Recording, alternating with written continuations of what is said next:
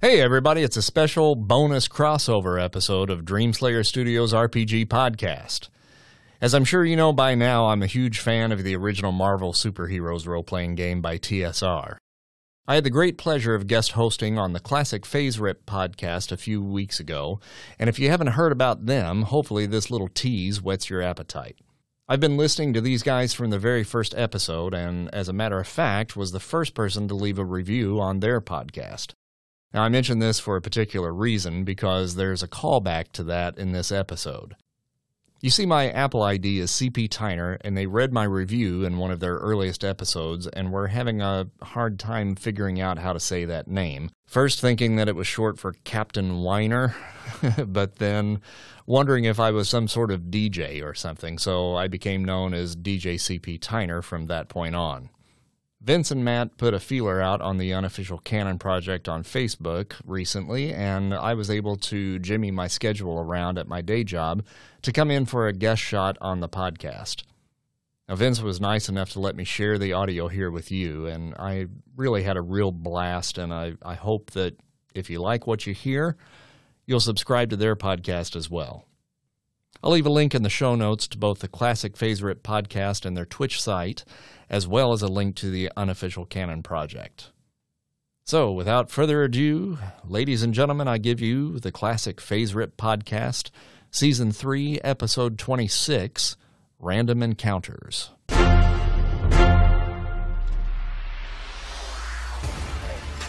This is a Wild Age Production podcast.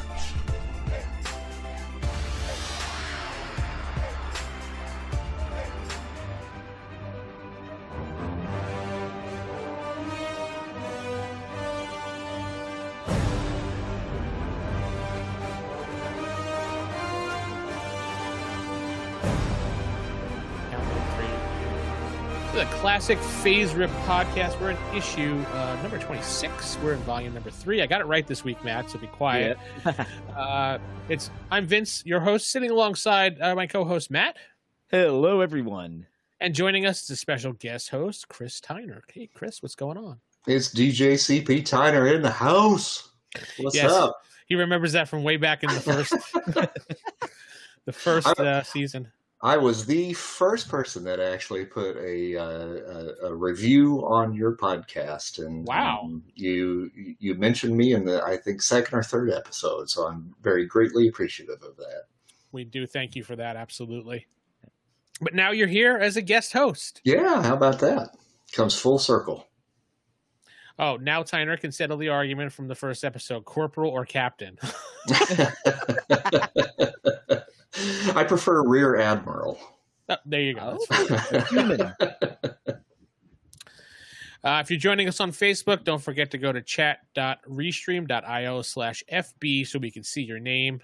It's in the show notes here on YouTube or on Facebook too as well, just so we can see your name. Otherwise, you're going to come up as Facebook user, so you're going to have to just put your name out there if you don't want to give your information, which I understand. But anyway, we are back with another episode of this wonderful, lovely podcast live here on YouTube, Facebook, Periscope, and somewhere out of Facebook groups or something like that, all via Restream. So, yeah, it's going to be a fun time. The show has taken off into a new direction, and if you've not gone to Discord, we do have our own Phase Rip Discord now with a bunch of people. Like, there is so many people on there. There's so much activity. It's amazing to see how many people were actually doing things. I mean, the UCP, the Uncanon Project, is jumping too, but that was always just a small core group of people, very, very rabid small group of people, which we appreciate that what they're doing and just cranking out wonderful things left and right. But it's nice to see that the community is active. You saying something, Matt? Yeah, I mean, with the Canon project, that's like a narrow focus that is just fantastic. But the Discord's for a more broader community of the game. So it's just like, hey, let's all talk about everything about it, and while still showing the love to the Canon project, because they kept the game alive for longer than TSR. Yeah, and I feel like a lot of the classic Marvel Forever forum group people have showed up there as well. Yeah. And I was fairly active in the forums there for a little while, but it's nice to see a couple of those names popping up that are not a part of the unofficial Canon project. So I think all the families are starting to come together, which is nice to see. Discord really has opened up a lot of avenues for people, and they're realizing it's a quick avenue to get answers, to chat with other people, to arrange games. There's places that you can place files in there. You can easily search for them. I honestly want to say that the classic Marvel Forever forum format, while it served its purpose for its time, is a dead format. I'm sorry, you can hate me for that, folks out there, but I do think forums are a very dead format.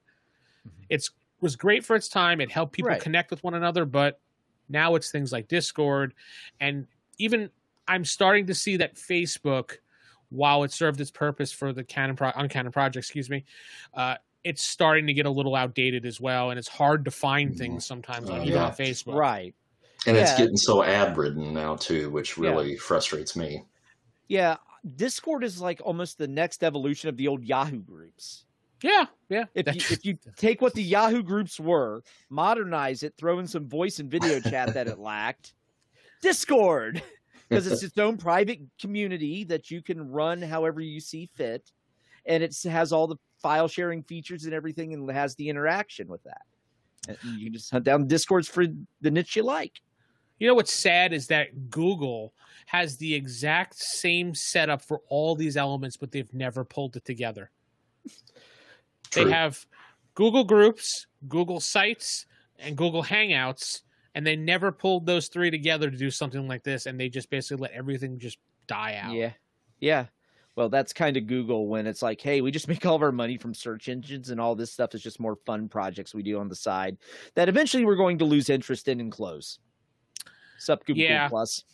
One of my friends in my IT field used to say Google's like an ADHD child. Just, wow, that's cool. Oh, well, that's even better over there. Yeah. But I'm waiting for them to kill Stadia. Oh, don't worry. That's dead. It was dead on arrival, but someone just needs to take it out back and finish it off. Now, you've noticed, some of you regular fans out there noticed that Keith is not with us this week. Obviously, he was unable to make another show, and he did regret to inform everybody that he's not going to be joining the show for quite some time. Work has changed his hours. He's unable to attend the podcast. He does regret to. He misses everybody, and he will be back as soon as his work changes his hours back. But as soon as that's done, in the meantime, it'll be me and Matt and probably a guest host. Maybe we'll have Chris come back every once in a while if he'd like to. You know, if he doesn't want to run out of the room after he's done with the show. Whichever. But as long as my work permits, you can count me in. Yeah, absolutely. Let's see. John has a question for us here. Yeah, Discord does work on PC, John. That's actually what I use on my computer. I have the Discord app just running in the background. It keeps all your groups updated and your servers. It's fantastic. Yeah, don't use the web version of it because it just gives you total static. It'll cut out on you. Get to download it and just keep it in the background and use it. We know what you meant, Captain Frost. Anyway, let's get on to the show. So the main topic of today's show is going to be talking about, if you may remember this old supplement. I passed it over way back in the day. Yes, Matt has the actual copy of it in his hand. Look at that. Screw you, Matt. And $4, baby. $4, half price books, 1993. So the New York supplement for Marvel accessories, I wanted to call official game accessories. MHAC came out. When did that come out? 80. I had the date written down. Oh, that's way too small. Way, I love how it's so small. What the hell? Yeah. 85. Yeah, it's a pretty early release. Yeah, it's Yeah. one of the early releases. I passed it over thinking it was just another TSR module. And if anybody's listened to any of the former podcasts that I've done with Matt, RFI, for example, or whatever else we decide to do, I hate modules. I hate reading modules because they're so boring. But this obviously was not a module, so it was a kind of a piece together your own adventure. Yeah, this is pretty much the campaign setting prequel to the deluxe campaign box set. That's what that I did pick up. I have that. Yeah. That's what I thought you were referencing at first. I'm like, is he talking about the deluxe box set? Nope. This is the basic setting for it. And there's 2 books of it. One is just all the characters. Everyone you didn't get in the base set that's in Marvel New York, they're in there. So from that standpoint, it's great. But then the other section involves random encounters and how do you integrate those into your game? Because if you think about it, how often is, like in a comic book, Spider-Man's just swinging the city and sees random mugging or kitty up in a tree or whatever. And this accessory is all about setting up those type of games or just those type of random encounters, working those into your game. So with this, it's not all combat random encounters. One of the types of daily encounters is daily life. Like, I remember reading through them. One of the things you could come is you see Captain America running down the street. Mm-hmm. Why is he running down the street? You don't know. Do you stop him? Do you just let him run his way? And then it ends up he's just out for a jog, and you get karma if you decide to start jogging with Captain America. Karma for just jogging with him? Yes. You will lose karma if you interrupt his jog. So yeah, and then Encounter 4 made me chuckle because it's appropriately Cincinnati. A mother and her baby gorilla have escaped and need to be rescued from the outside world. So, I mean, and old sick man stuck in an ancient elevator. This is all stuff you're not going to have a big story around, but it's the things that Spider-Man would run into or your random street level heroes would run into. I kind of equate this to the group. Part of the group didn't show up. Everybody still wanted to play. So you're like, let me do a couple side adventure type things. That's exactly. right. Yeah. And that is definitely something that I used this book for very early on, because I started playing the game back in about 84, 85. Mm-hmm. And I was pretty young and didn't quite have a grasp on really how to do things the right way. But this was a good primer, I think, for me as a young GM to kind of get the ball rolling. And I did use this on occasion because a lot of times it was just me and one other dude. A lot of times that would be playing. And so these were really good kind of jump starters for little small campaigns. And that's kind of what I used a lot of these for, was just kind of a jumping on point so that it would actually lead us into a little bit of a bigger adventure, which I think really, even though these are random encounters, I think it's probably better used for that type of format. Because I don't know how you guys are when you're running a game. A lot of times you kind of have a pretty solid plot of, what's going to happen and so forth. And to try to work something like one of these into something that's already happening, a little difficult at times. But I have used several of those as just kind of like a little element that kind of leads you into the bigger story. Yeah. And this wheel actually also lets you adjust the type of encounters you can get based on like the power level of the group. So that way Captain America and the rest of the Avengers aren't running into little Katie got lost in the park and you need to find her. They're dealing with bigger things because it goes from everything from just like your petty crime, robbery, burglaries, vendettas to rampaging, catastrophes, and like organized crime stuff. So it runs the gamut and it scales depending upon the power of your group. And again, just like Chris said, these are all great seeds. I've used them where if like the players in my campaign are kind of lost or we need to kill, like, hey, instead of fast forwarding a few days, like something happened, now they're waiting for something else to happen that won't be for a few days. I'll throw in something from here to keep the game moving. And then I've even had like the NPCs they meet from these actually become main characters. Like there's one in here there's a broken down car. And it happens to be a broken down car of a photographer. If you help them out, they'll take you some publicity photos to help your popularity. And my players ran with that. Next thing you know, one of them's getting engaged to the photographer, and they're like getting on billboards and crap. Wow. All from a little random. When I ran my game, and it was basically these characters trying to stop Red Skull and Hate Monger from raising Cthulhu. I started them off, and they did something with Craven and rescued a bunch of animals. So they had PETA ended up throwing a ball in their honor for saving all these animals. At which point they decided to call themselves the Urban Rangers and be like the eco superhero group, and had like a parade through Central Park. And that's where they met this photographer, because like as they were going down the street, they saw the broken down car. Have you ever used Encounter 7, the ghost story? Because that looks like an entire campaign set in itself almost. Yes, and that's the thing with some of these. Some of these are, especially when you get into the higher level ones, they're campaigns. Yeah, the Mystery of a Restless Spirit. Yeah, that is a campaign. I mean, I could see just any street level New York, like Heroes for Hire could be hired to investigate this ghost story. I mean, so basically this is a little seeds, and you can plot, plan, and okay, that's pretty much what I thought. So what are the basic mechanics for determining the rank of random encounters, and how you use that wheel? Because I've never actually seen the wheel. Okay, basically the wheel actually serves two purposes. It actually has the combat resolution chart right here. So right now it's on good, and you can just spin it to every rank, and it actually has what the different green, yellow, and red successes are.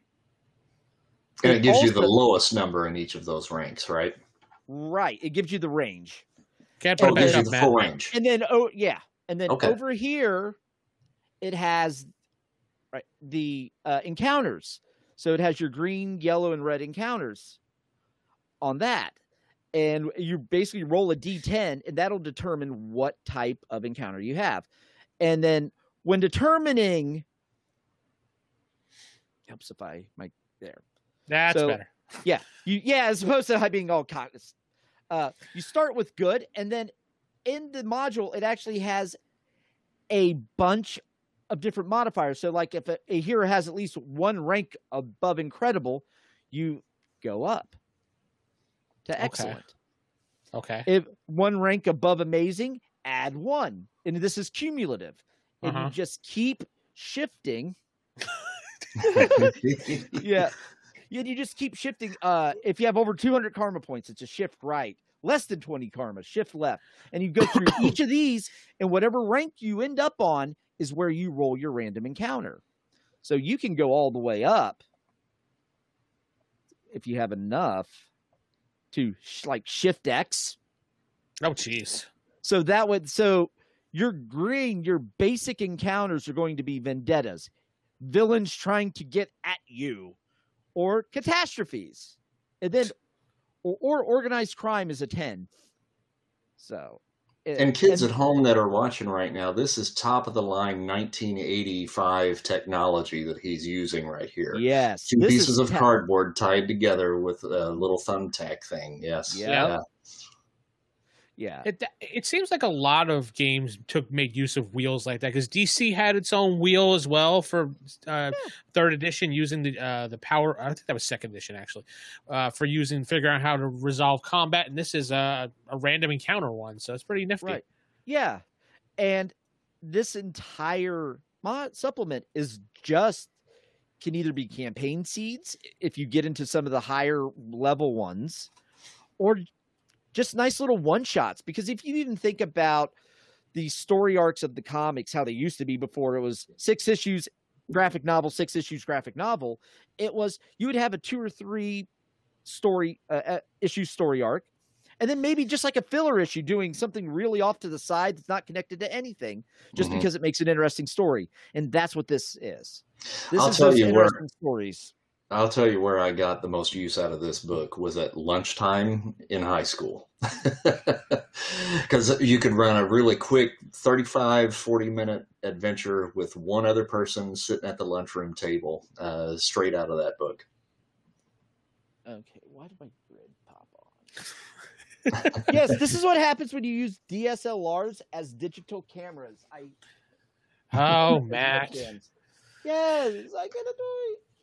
Okay. Now he's completely off. There we go. Good job. Just gotta get that grid off. Just leave it. It's fine. Oh, Stephen Watson in the chat just said that changes in rank will eliminate some encounters. If I remember right in that book, though, I think that there was a guideline very early on in the book that told you how to rank up each of those little adventures. So you could do column shift things for some of the actions and activities and the powers and so forth of the NPCs, I think, that were in those encounters if you wanted to just try to rank them up.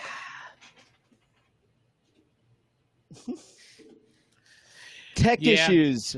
Throwback to RFI, baby. Yeah, pretty much. But yeah, that's pretty much this supplement. And have we used it in our games? Obviously, I have not. Let me just get back to the screen here of us, opposed to the book.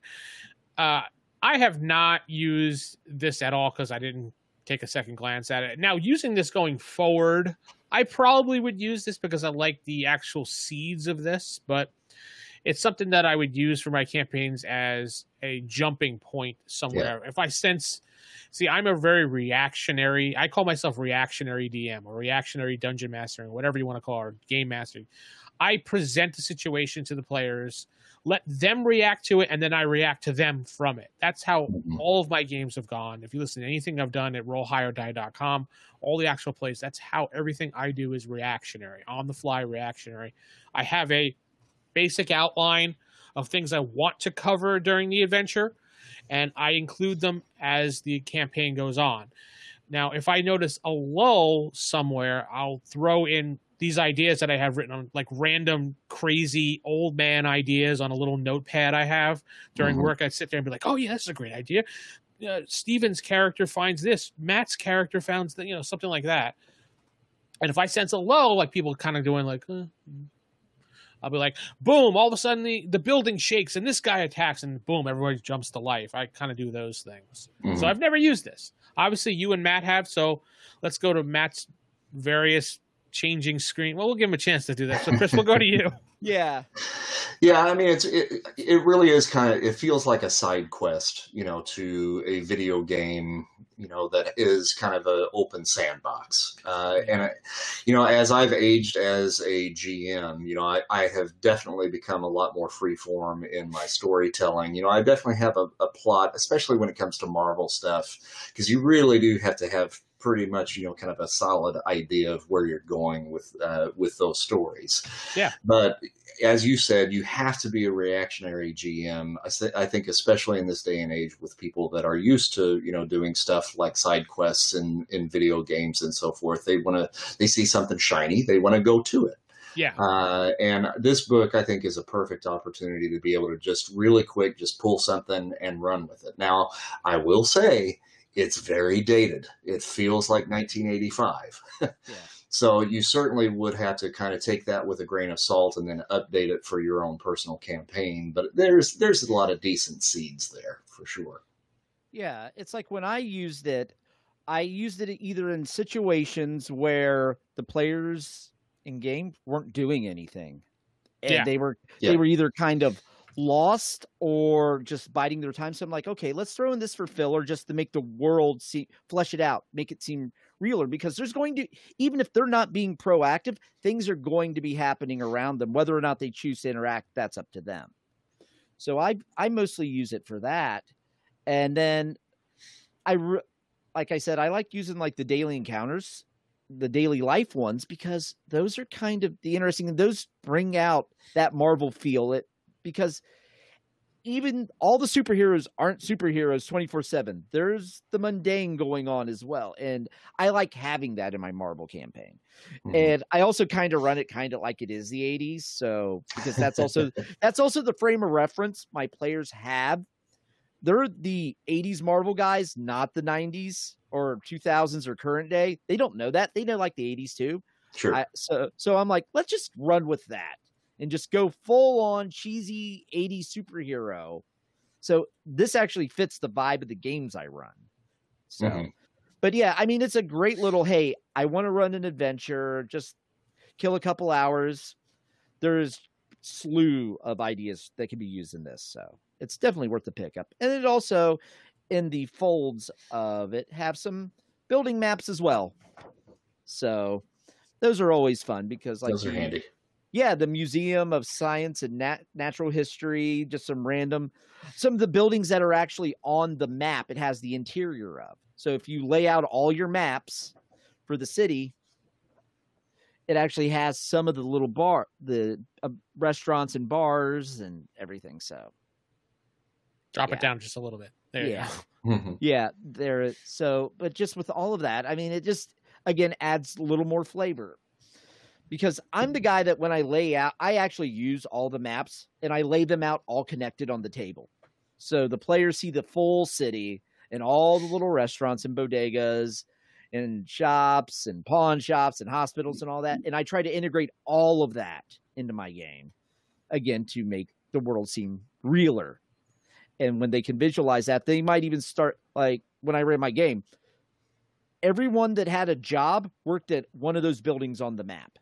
One of them was a nurse at the hospital that's on the map. Another worked at the bookstore that was on the map. So, and then this just adds to that because now you have more neighbors and citizens that just living their lives to introduce. So you got it at Half Price Books for $4. $4. Yeah, $4. It was on sale October 1993. Wow. They say you can't find anything at Half Price Books for that cheap anymore. Now everything's like hundreds of dollars inside the glass case. Yes, everything's a collectible, or no one's selling their RPG stuff. That's the biggest thing. It's just there's no new real product coming in like there used to be. Well, you can get Vampire and all the White Wolf stuff pretty much every Half Price Books you go to. That's not even here. We don't even have that.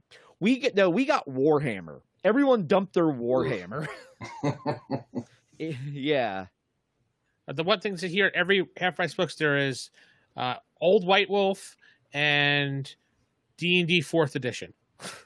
We don't even have 4th edition. Wow. It's like barren. I mean, we'll get some real random third-party stuff, but yeah, like the base stuff doesn't stay on the shelf much. Pathfinder, I've been seeing quite a bit of it. Wow, people are dumping that, but yeah. So, to wrap this segment up, do you think random encounters enhance your campaign or detract from the campaign? Matt? Oh, I think they enhance. I mean, it avoids that. It gives you the side quests like you would have in video games nowadays with your big open world. So these random encounters are basically your side quests that make the world real because other things are going on besides the main story. And I think introducing them into the game helps make your world seem realer. Hey, Rick, he's saying Half Price Books is no longer a seller-friendly environment hasn't been for a decade. Oh, yeah. They basically, you're going to get about maybe 30% of what they're going to sell it for. That's kind of the going rate. Yeah, I've dropped off a bunch of stuff there, and they get like $50. I'm like, really? It's like $300 worth of stuff. Oh, we have to resell it and make a profit. Right. Basically, the way I look at it is, remember when you used to get the 50% off coupons for one item? They're still making money on that one item. So that tells you how much they're actually selling it for. They're actually buying it for. Yeah. If they're making money at 50% off, they're probably buying it 25, 30. John makes a good point here in the chat that by saying that random encounters make good warm-ups for each session. Yeah. Mm-hmm. Yeah. I could even see using this as a session 0 to like introduce players if they've never played Marvel before. Use something out of this. Mm-hmm. You made your characters and hey, let's just get through something real quick just to get a feel for how the game works. That's what that's great for. This is great for too. I like random encounters, but I do way too much stuff on the fly and have my own random crazy notes. I guess my crazy notes are the same thing. So Yeah. It's, And I think, helps. a lot of times I find a book like this that has preset random encounters. A lot of times, if you do end up throwing something like that in, you've got to be prepared to follow up on that thing, because there's always going to be a player or two that gets it in their mind that, oh my God, this is important. This has got to mean something, and we've got to follow this track. And it takes them so far off track that you've got to be able to improvise and then build off of that one little teeny tiny side encounter that meant nothing to your campaign, that you were just wanting to fill a little bit of time, and then all of a sudden it just becomes the main focus for everybody. Yeah, and that's where, if you can take that random encounter and somehow spin it back into the main story and have them be related somehow, that's kind of the key. And that's great. That makes a really good GM right there, that can tie all of that stuff together and say, yeah, I meant to do that from the very beginning. Right. It's like, I'm notorious, as the players sit around discussing what they think's going on, I will gladly steal their idea if it's better than mine. And then now that's the story, and they feel smart because they figured it out, and they don't know. Yeah, the best part of DMing is just doing this and listening to the group and and they're like, what if it's this, right, Mr. DM? And you're like, I didn't even think that. Yes, that is correct. Yes. And just take their ideas. I've done that so many times. Just let the group discuss. I stay quiet and I steal any idea I think is amazing. So yeah, and let them think it was they figured it out the whole time. Always in the cards. Right. Always in the cards. Yep. All right, so let's move on here. We're going to talk a little bit about some articles that we gathered that you could probably run in your campaign, or maybe a storyline. And I know, Chris, you said you wanted to speak before we grab the articles up here about your experiences running storylines in the MCU type environment. Yeah, actually. I mean, that was one thing that you had kind of brought up in the notes, about a week ago when we were kind of talking about things to discuss. And one of them was, trying to run something in the actual MCU. And very early on in the process, I decided somehow I wanted to tie into the MCU. And I had a group of core players that were on board with the idea. And we created characters that we felt would work within, those constructs. And it was after the Battle of New York, when they were, fighting off the alien hordes, and Loki was flying in the air and so forth. So we took this a couple of months after the first Avengers film, basically, and started it there. And I was actually running it pretty much in conjunction with the movies as they were coming out over those coming years. So as each movie popped in, I tried to bring elements of those films into the game, but we were filling in the blanks. And the way I did it, and when Avengers hit, Agents of S.H.I.E.L.D. had just kind of started not too long after that. So I used Agent Coulson as kind of my jumping on point for the characters. And he approached them, which the majority of my players decided they wanted to be police officers in New York City. So he was using them as basically his kind of, feet on the street, so that he could kind of keep tabs of what was going on in New York, while he was underground with S.H.I.E.L.D. At that point. So we ran the gamut from the end of Avengers all the way up to just before Thor Ragnarok. And what started out as a street level campaign where they met, the Netflix characters, Daredevil and Luke Cage and so forth, ended up throwing them into Asgard and meeting Angela, Thor's sister, from the books, which I then tied into the movie continuity. But it gave me the opportunity to kind of create my movie versions of all of these C and D list characters that we had not seen yet until that point. And the best part about it is we got to a point where we were coinciding with Civil War. And one of the characters, as a cop, blew his secret identity. Whoops. And and we ended up doing a 3-episode long courtroom drama. And we had Matt Murdock and we had Jennifer Walters before she actually has become She-Hulk. As the two lawyers, and it was great. I mean, we just did solid role playing for those 3 sessions, and didn't roll a single die during that whole time. It was all courtroom drama. It was really awesome. Yeah, I love that. Not touching a die for episodes upon episodes. Oh yeah. But it was great because a lot of the guys that I was playing with, pretty much all they knew was the MCU. A lot of them weren't comic book readers, so it gave them an opportunity to go, "Oh, that happened in the movies. Okay, so this is happening at the same time." So we stayed completely within the continuity of the films, and it really made it exciting, I think, for the whole group. Yeah, I'd like to see the spark of them going, "Wow, oh, this is in the movie," so I'm kind of living it kind of through the character. I like that. Yeah, that's fun. Good job on that. I like that idea. That's a great idea. Yeah, and I'd like to get back into doing that at some point in the near future. So eventually I'll probably, dabble back into the MCU at some point, because it was a lot of fun. Aren't you running a Marvel campaign right now? Yeah, as a matter of fact, it's funny. When we talked about doing this, it just so happened that the podcast that I'm working on, which is called Dreamslayer Studios RPG Podcast, literally just today, we uploaded our first 3 live plays of our Marvel superheroes role-playing game just today. And I've been putting them up on YouTube, again, under Dreamslayer Studios. You can find it there. But this is a group of old, and I do mean old, high school buddies of mine, my original group of players from back in the day, back in the late 80s. And we're coming together from all across the U.S. and Mexico to rekindle the old RPG passion. So that just opened up on iTunes. It's on Stitcher, Spotify, pretty much anywhere you can get a podcast. Our campaign can be found there and on YouTube under Dreamslayer Studios.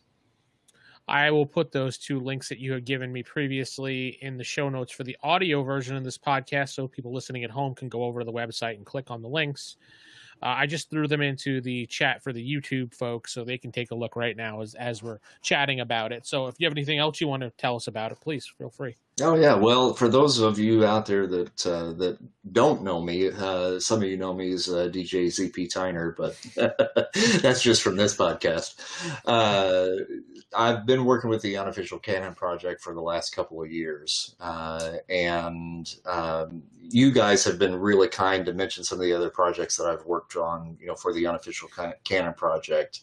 But I'm the guy that did the Secret Wars compendiums from the 2015 stories, which consist of, I think, about 6 books now, focusing on the different sections of Battle World.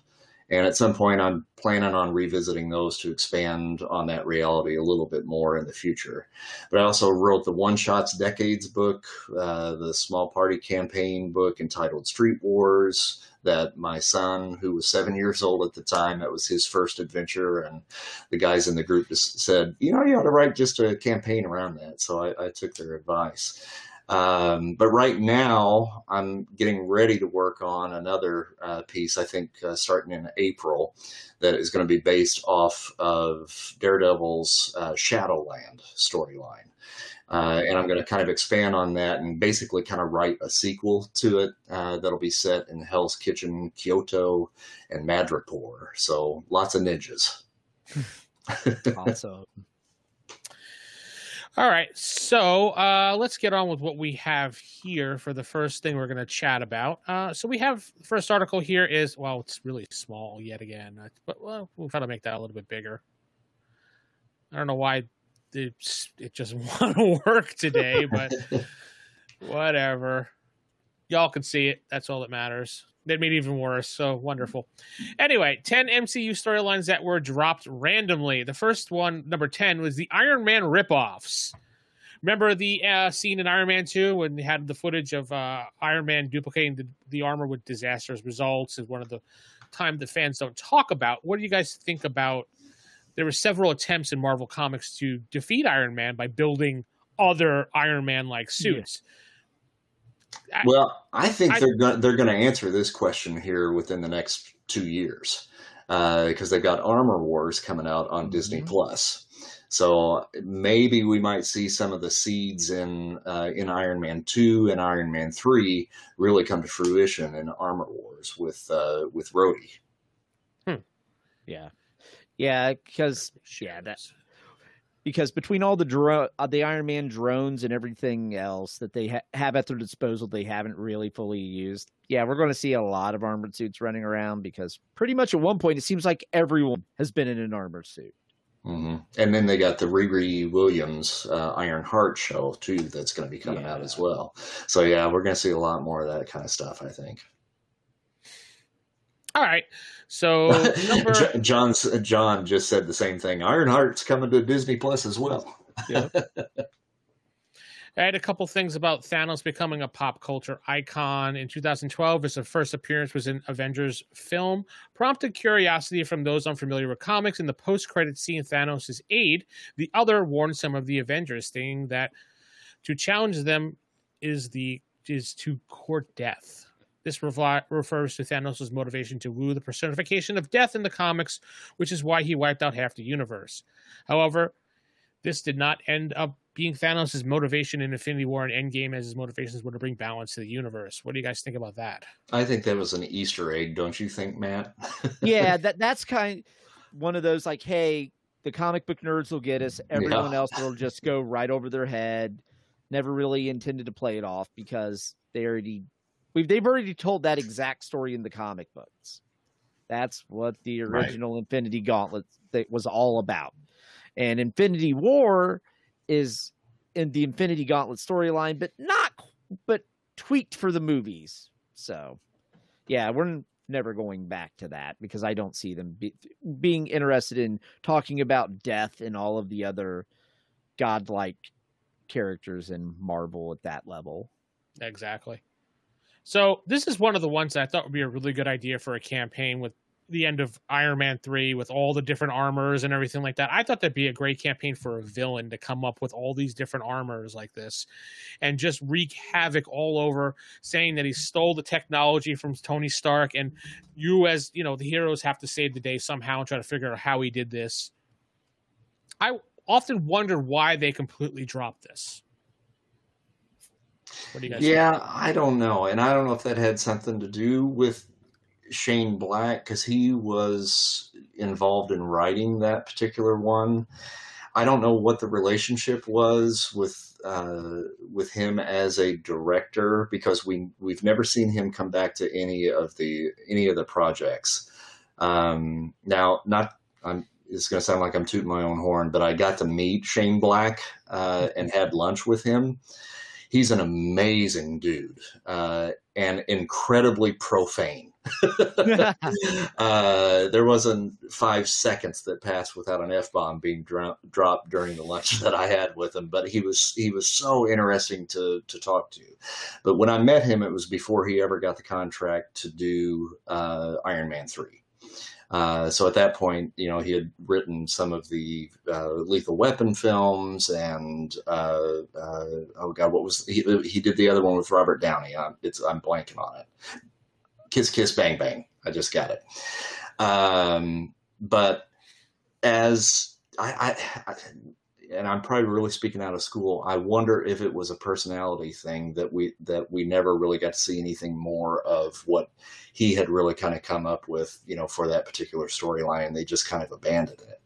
Yeah. And also, if you think about by then, they had plans for the greater MCU, introducing all these characters so they can eventually get to Infinity War. So at that point, do you want to take your precious screen space and throw in all these armored characters that people aren't as invested in telling this story when you have about 5,000 characters you need to get on the screen, need to get movies out so you could have this big blow off? There's probably just it's a derailed side quest. I mean, no. Well, Mark is saying I would like to suggest that one of the reasons they dropped the idea of the armor was because of the idea for the Age of Ultron. Yeah, and that's true too. Yes. Yeah. I just think it would have been even a great storyline to follow up with another Iron Man movie, to be honest. It just dropped it completely. I was like, oh, this is kind of cool. And then boom, he came back and it was just like, well, what happened to all right, cool. Yep. Sounds like a typical thing for them to do. Yeah. All right. So we have Hulk's reluctance. Obviously we know that story of how he didn't want to help the Avengers out. He wouldn't, Bruce Banner wouldn't change and everything. I didn't really think there was much you can really do with that storyline. Yeah. It's like, that's more like a TV episode. Hey, let's try to recruit the Hulk back to join the team. You're not going to get a movie out of that. Yeah. And Hulk's just there to smash things. And if he's not smashing things, nobody cares. Right. The White Wolf, incredible movie. One of in the Black Panther. Set up for, let's see, in the Chris Henry, Sebastian Stan's Bucky Barnes awakens in Wakanda with Shuri welcoming him back. So they basically changed things up as we move forward. Why they did that, I have no idea. Yeah. Well, obviously they're going to really explore that character quite a bit more, with Falcon and the Winter Soldier, which starts tonight. And as soon as I get done with this, I'm watching that. Yeah. But isn't there a Wakandan character named White Wolf as well? I believe so. Because I feel like I even saw something recently with the Wakanda TV series that they're going to be doing, that they're going to drop that character in. Oh, they're doing a TV series too? Oh, yeah, I think so. Okay. Yeah. Yeah, White Wolf is a character in Wakanda, courtesy of the MarvelFandom.com wiki. There you go. Yeah, his parents died in a plane crash in the African nation of Mohanda, just on the border of Wakanda, and you can tell where the story's going from there. Plane crashes in exotic land and gets raised by the locals. Mm-hmm. That is White Wolf. So they probably just like, hey, we got this name, but let's instead of going with that cliche origin, let's actually try to work it into the existing, to modernize it and use an existing character and actor that we already have established and have him fill that role instead. Yep. So we're retconning. Mark is saying Falcon and the Winter Soldier, good episode. Without spoilers, they touch on it. So well, that's good. Cool. Good to know. Look forward to watching that this weekend. I was going to watch it today, but I got distracted by the Snyder cut. So, and of course, that's 4 effing hours long. So, I mean, that took up most of my day while working. In between everything, I'd be like, okay. Oh, damn, I got to do this right now. Hold on, pause. So it took me the entire day to watch a 4-hour movie just because I had to see it because I'm such a DC nut. So yeah. And it was. I will say this, without spoilers, it was a 9 times better film. He went out of much better. That's all I'm going to say. Okay. Anyway. Okay. Take your word for it. Yeah. Sinister Six. I would have liked to seen a movie come out of the Sinister Six or anything come out of the Sinister Six. I don't know why they didn't bother moving forward with that. And I know there were lots of plans to bring like the Vulture character in during the Tobey Maguire Spider-Man era, which fell through with Sam Raimi because I guess they didn't want to pay for it or they didn't like the way the concept was set up for Spider-Man. It would have been 4, right? Yeah, Spider-Man 4. Yeah. So, and the whole Sony deal with the Sinister Six is that stuff's going to be tied up just constantly. Unless they just give up on Spider-Man altogether, we may never see a Sinister Six movie. We may see an iteration of it, but yeah, it's not going to happen, I think. Yeah, it's like at this point, any license that is not owned entirely, the rights aren't entirely owned by Disney, they're not that interested in having other people make the movies. They would rather ice the characters to an extent. They can't fully pull a Fantastic Four with Spider-Man, but they're going to drag their feet and not go full behind a Sony movie. Mm-hmm. Now, if it's a Disney movie, yeah. Mm-hmm. It's just like when they decide to ice the entire Fantastic Four. No merch, no anything, because until Sony gave up the rights. Right. So Yeah, that's when they canceled the comics. They wouldn't let WizKids make hero clicks of the Fantastic Four, no action figures, no anything. Those characters were deceased, did not exist until Sony gave up the rights. Mark is saying we might, what did they say here? We might see it after Venom 2, but I think they only have Keaton for what another film, not counting Morbius. Yeah, for one other film, I think. Yeah. Huh. Mm-hmm. All right. Number 4, Bullseye. We got teased to this and we never saw anything of it. What are you going to do? A show got canceled, so they had to throw away the 4th season. Obviously, we probably would have seen something to do with it, but what are you going to do? And I think they're still really pussyfooting around whether or not that Daredevil is actually canon. So, they may rewrite all of that. So, yeah, I hope they don't. I hope that I don't understand that they said the Punisher is supposed to be coming over, Daredevil is supposed to be coming over, Jessica Jones. I hope they don't just reboot the entire thing. Give it like a soft reboot or something. Mm-hmm. Yeah, I don't want to see starting all over again. It's just oh, come on, just say it happened, and here we're starting the story a few years later or something. Don't restart it. I'm tired of restarts. Yeah. We don't need to see Spider-Man, Ben Parker die for the 900th time, or him find his suit dancing around town for the 10th time. Oh wait, that was just never mind. Now they can completely reboot Iron Fist, as far as I'm concerned. That's fine. I'd be okay with that because that was terrible. We did talk about that in the last episode, how they were planning on making it comic accurate, and we were kind of like, I don't know if that's going to work. But the whole Kunlun thing, I think, is what they really didn't do much with in the series. And if they really go that route with it, mixing that with what they're going to be doing with Master of Kung Fu, I think that they've got something there. Because you can tie that into Doctor Strange and the realms of magic and all of that sort of stuff. So I've got hope for that as a possibility. Yeah. All right, the Scovio Accords. I don't remember this at all, to be honest. It was just something that went right over my head, and I don't. Anybody have comments about this? Yeah, that was a main plot point of my MCU adventure that I ran, was the Sokovia Accords. Oh, and okay. that's what actually led to these guys being brought to the courtroom in the first place, was because it was basically, these were the documents that said you have to register as a superhero and, give up your identity and so forth. And so that was the key that started our whole adventure off. So yes, I would have, but I feel like they answered this. I didn't read this part of this article. I feel like they answered it. They covered it, and it was Civil War. Yeah. It just never came back, and people felt it could have been explored a little bit more. I mean, if you want to, but for what they're doing at the MCU, that just it bogs it down into not fun stuff. They need more superheroes smashing supervillains and explosions and things. Yes, more big booms. Yes. Matt's camera went out again. And Mark Geary on that Iron Fist bit, he said, "Go with Orson Rand." Mark, I am with you, dude. That is a great character. Yes, he said go with Orson Rand. Correct. Okay. Cool. Just don't do Born Again and Daredevil again. Yeah. Okay. So we have Thor's journey after Age of Ultron. Basically, that was absolutely dropped. It could have been explored a little bit more, but obviously they dropped that. What do you guys think about that?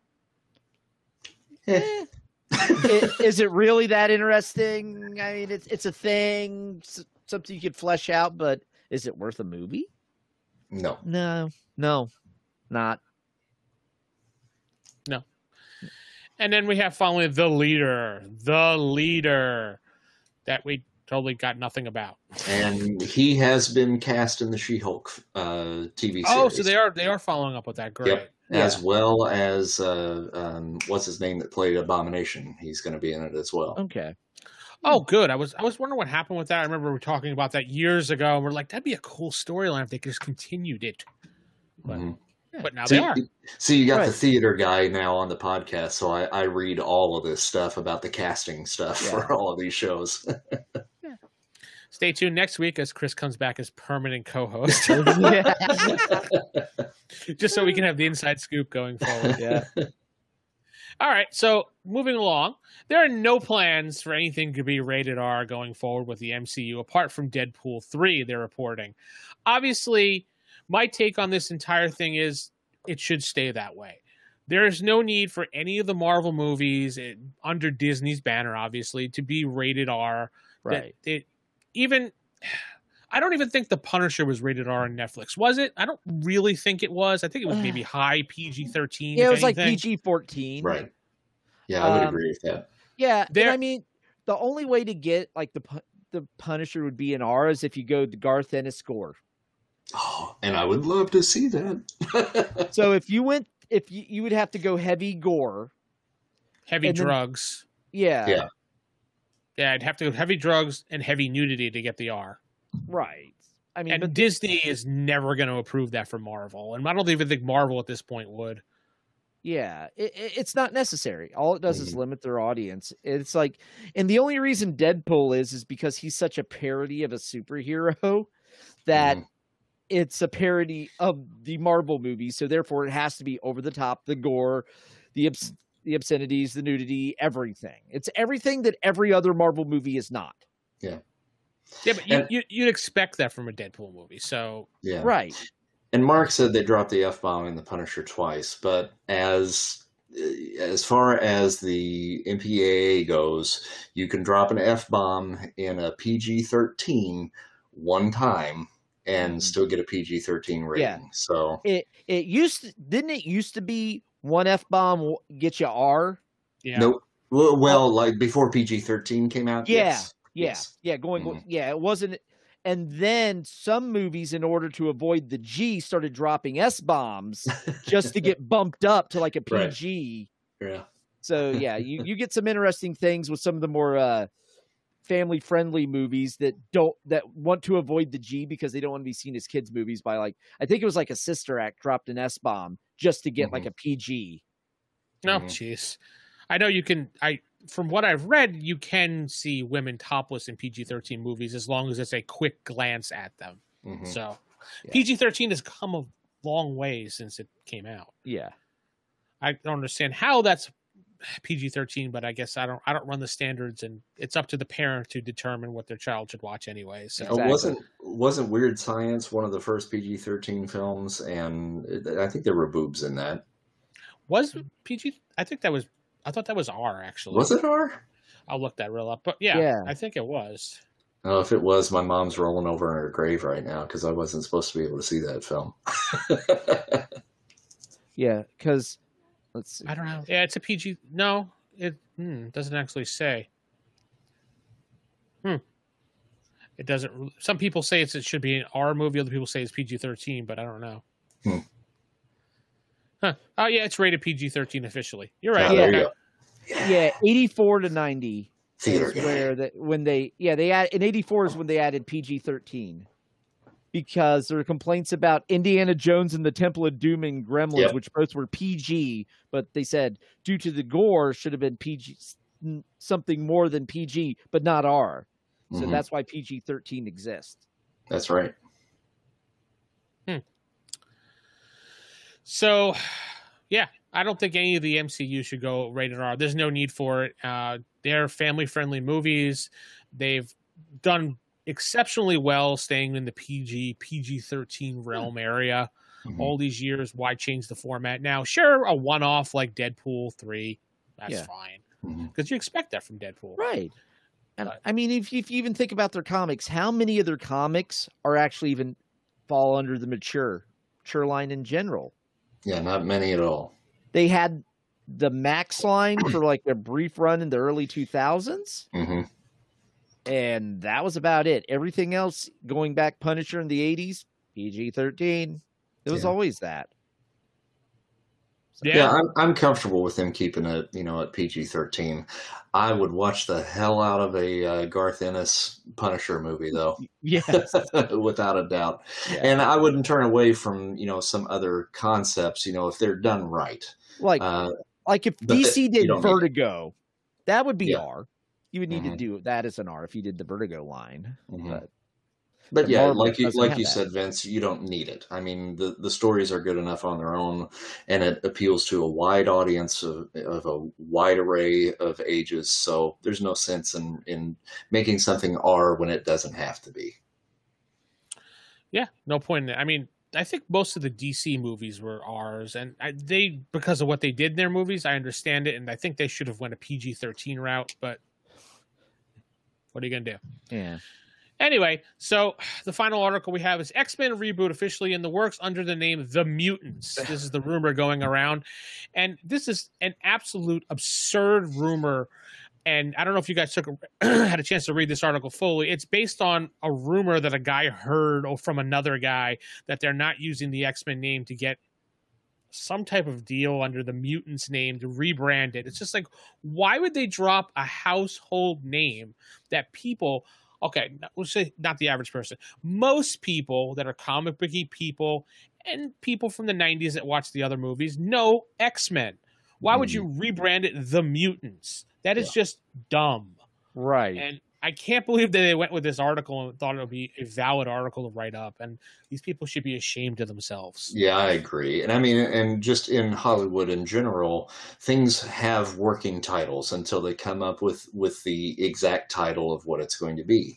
And maybe right now, as they're writing this thing, they're, writing the X-Men, but it may be a different iteration of the X-Men than what we're familiar with. So we don't want to call it the X-Men just yet until we know for sure. And just like X-Men First Class, right?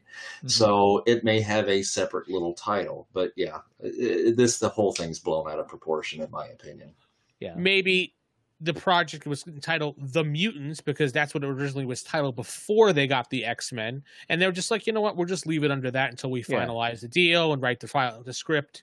Yeah. Kind of like how when, Microsoft works on different versions of Windows, they just have like the Memphis project was, what was that? Windows 2000. Yeah. Remember that? We all wanted to punch the screen when that came out. And they named it the Memphis project because they didn't actually have a name for it. So maybe this is their name for it that this guy overheard another guy saying to another guy. And he's like, hey, that's what they're going to name it. So let's run with this giant article. Yeah. Because we're morons. Yeah. Blaze Walker.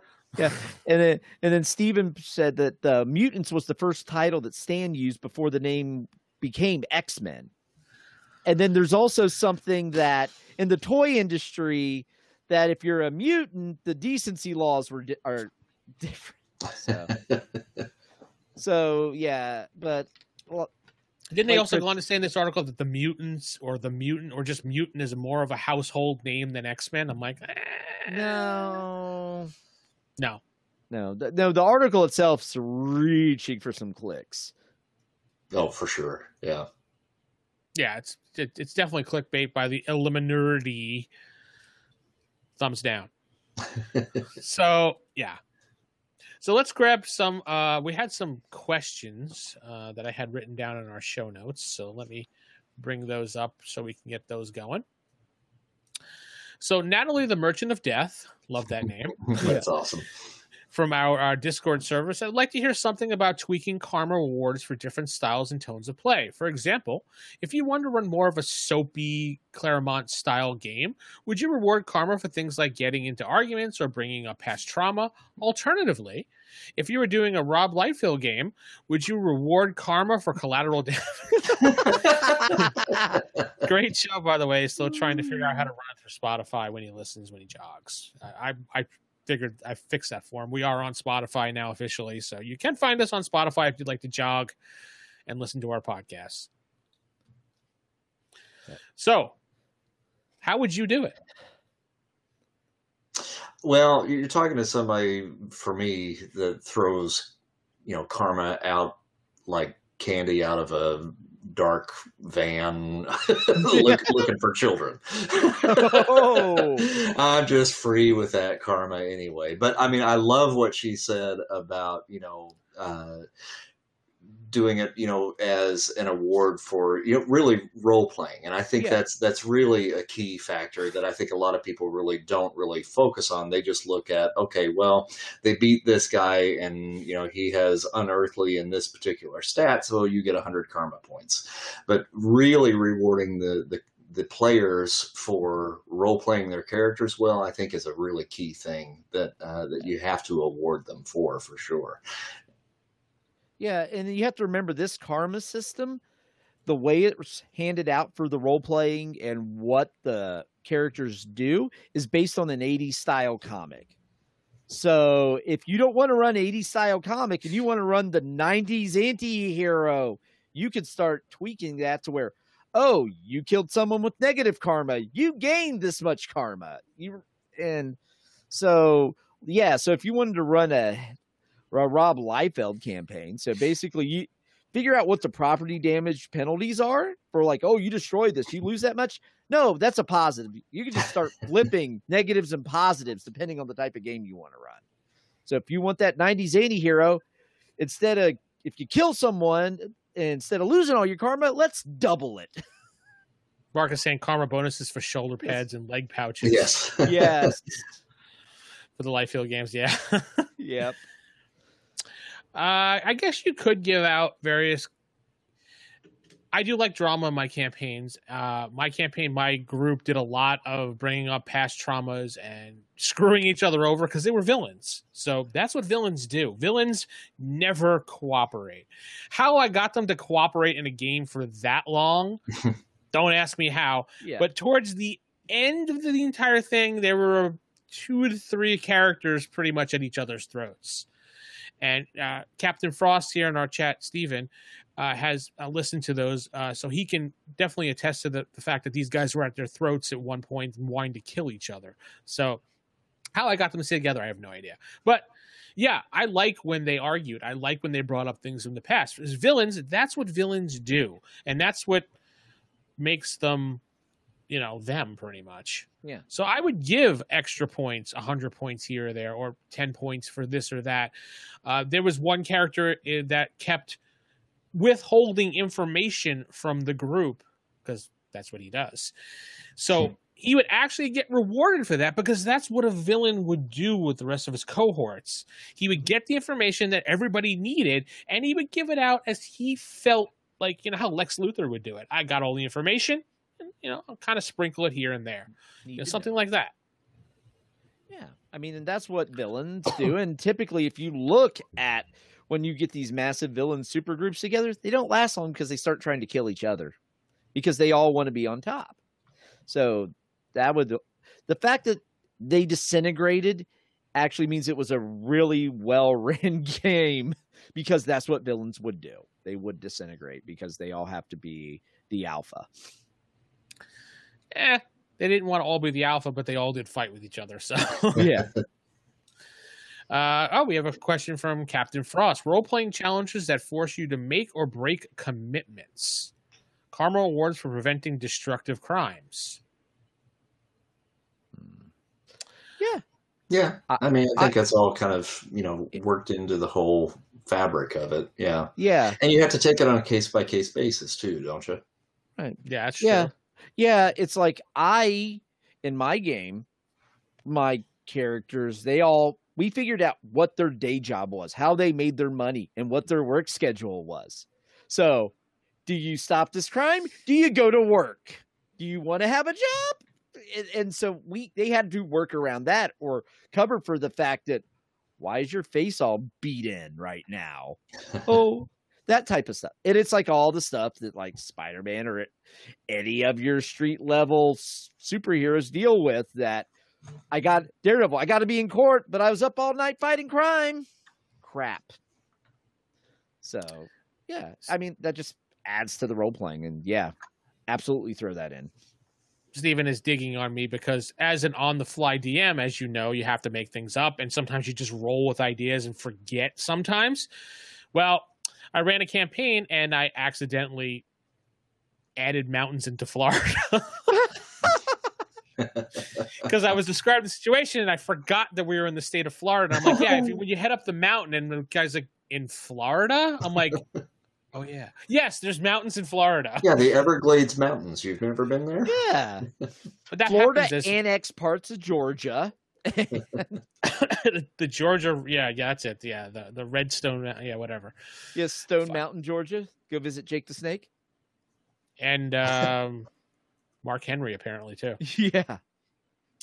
So yeah, so those are questions we got from Discord. Now we did get an email. Matt, you mind giving out their email address since you're the overlord of the email? Yes, it is bullpen@classicfacerip.com. Have we gotten any emails lately? I don't think so, right? They all get forwarded to another email. That's just the placeholder. I haven't checked the squirrel mail. Oh, okay. I haven't seen anything, so we did get an email from Stephen Shend talking about Volume 2, Episode 18. Can't answer all the questions you guys raise. I have not read the article since last century. So one of the things that wasn't clear in the article was that this was part of a pitch that I was working on to pull a new Marvel Superheroes edition together, more akin to the Champions 3rd edition with the Perez cover, all within a single book. I hope to re-edit and compile all the rules into one book, tightening up the ultimate powers, the Alice. TSR wouldn't do this before they lost the license in 91. And you pronounce my name just fine, thank you. So he had plans to make another edition and obviously tighten it up, put it into one giant book, to rule them all as a 3rd edition, obviously, but the rules encyclopedia version of Marvel. They lost the license in 91. I guess they didn't want to bother putting... They must have known at that point they were losing the license, so they probably told him no. And I'm trying to think, where did the Marvel license go after that? As far as role-playing? Yeah, because Marvel themselves. Remember, they had that own edition of their game? Yeah. The Marvel... It went Saga. Yeah. I believe it was Saga. And then there was Universe. Yeah, Saga Universe. The one with the little stones that you had to use. Yeah, that's right. Yeah, because that was also when wasn't that around the same time they acquired Toy Biz? And started doing action figures? Yeah. Yeah, I was looking to see if I had the Universe version back there. I owned it for a while, but it was too convoluted. I never played it. Yeah, I have it on the shelf, but I think I picked it up for like $2 at Half Price Books. No, Gen Con. It was in one of those like, hey, everything in here is $2, surplus garbage. One of those. Marvel went Saga, Mark is saying. Saga, the card-based system right after. Okay, and then it was the Marvel version. Okay, so I did backwards then. But yeah, I have those books on my shelf, and I've never used them. I just thought they were nice-looking books to look at. Oh, okay. I figured out the Toy Biz thing. Marvel filed bankruptcy in the late 90s, and then the company was salvaged and merged with the toy company Toy Biz. That's where that came from. Okay. The in-house stone travesty, Steven is calling. Yeah. And then the last version was Margaret Weiss, Heroic, which I did not like whatsoever. It was too narrative free open form with everything. I didn't care for that. That's all Margaret Weiss RPGs though. Their whole system, it's very, because they had like the Smallville RPG, they had a Supernatural, but the original Cortex system that was Supernatural, Serenity, Demon Hunters, Battlestar Galactica. I have all of them on my shelf. Was I want to say a clone of Savage Worlds, but just a little bit lighter. Okay. It looked and felt like a Savage Worlds. Like, hey, I want to play Savage Worlds, but I don't really want to learn Savage Worlds. That's how I always described it to people. You like Savage Worlds? No, you never really played it, but you heard of it? This game. This game is just like it. Just not much of a pain in the ass to remember. That's all. But then they moved over to the more narrative stuff that you saw in Smallville and Leverage and